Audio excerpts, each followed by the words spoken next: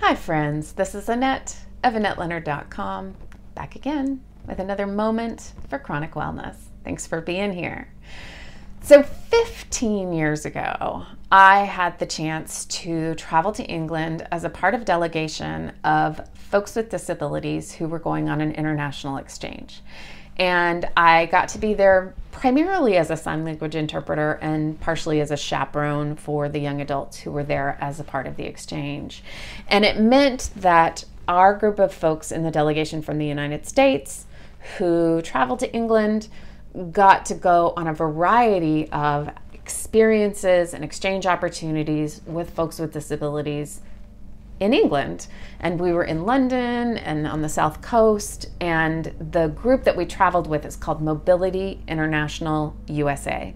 And if you or someone you know or love has disabilities and are interested in international travel, they are an amazing resource to know about, Mobility International USA. And one of the most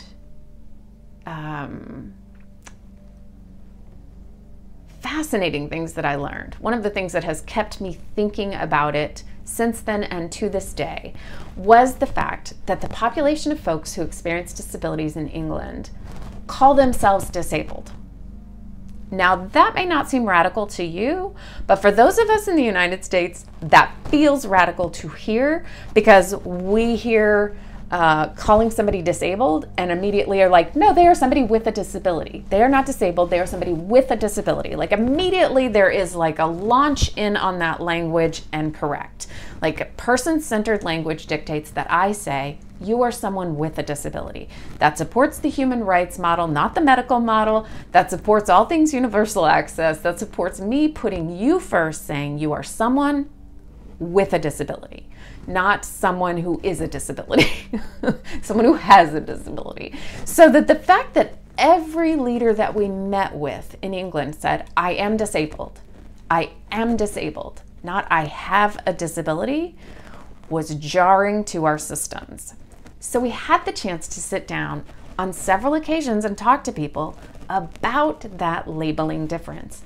And here to a person is what they said. Until society changes their attitudes, systems, and structures, I am disabled. By virtue of people seeing me that way, treating me that way, creating barriers that leave me experiencing the world that way.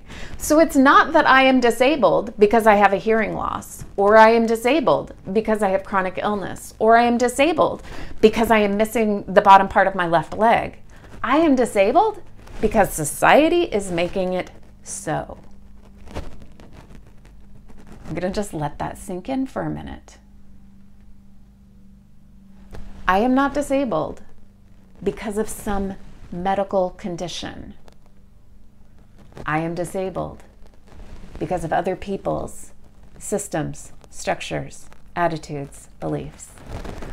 And when those change, I will no longer be disabled. It is a subtle difference for those of you who are not perhaps in the world of disability, but a profound attitudinal difference in terms of where we are putting the locus of change. So when I am saying I am a person with a disability, there is no onus on you to do a damn thing about it. But when I am saying there ain't nothing wrong with me, but I'm disabled because of all the shit you're doing, that is squarely placing responsibility on the rest of us to get our shit together. And I wish there was a way for us to talk about other privileges this way. There probably is. I just haven't given them, I haven't had the same quantity of time to think about them perhaps as I have this one. But I think it is a revelation and a fascinating one for the community in the UK to be like, no, ain't nothing wrong with me. But because of all the barriers that you folks are putting up so that I can't get in the door, so that I can't get an interview, so that when I do get an interview, you pathologize me. Until those things change, I am absolutely disabled. I love it.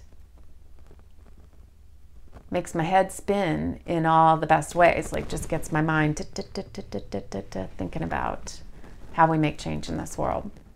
How do we make change in this world? Sound off.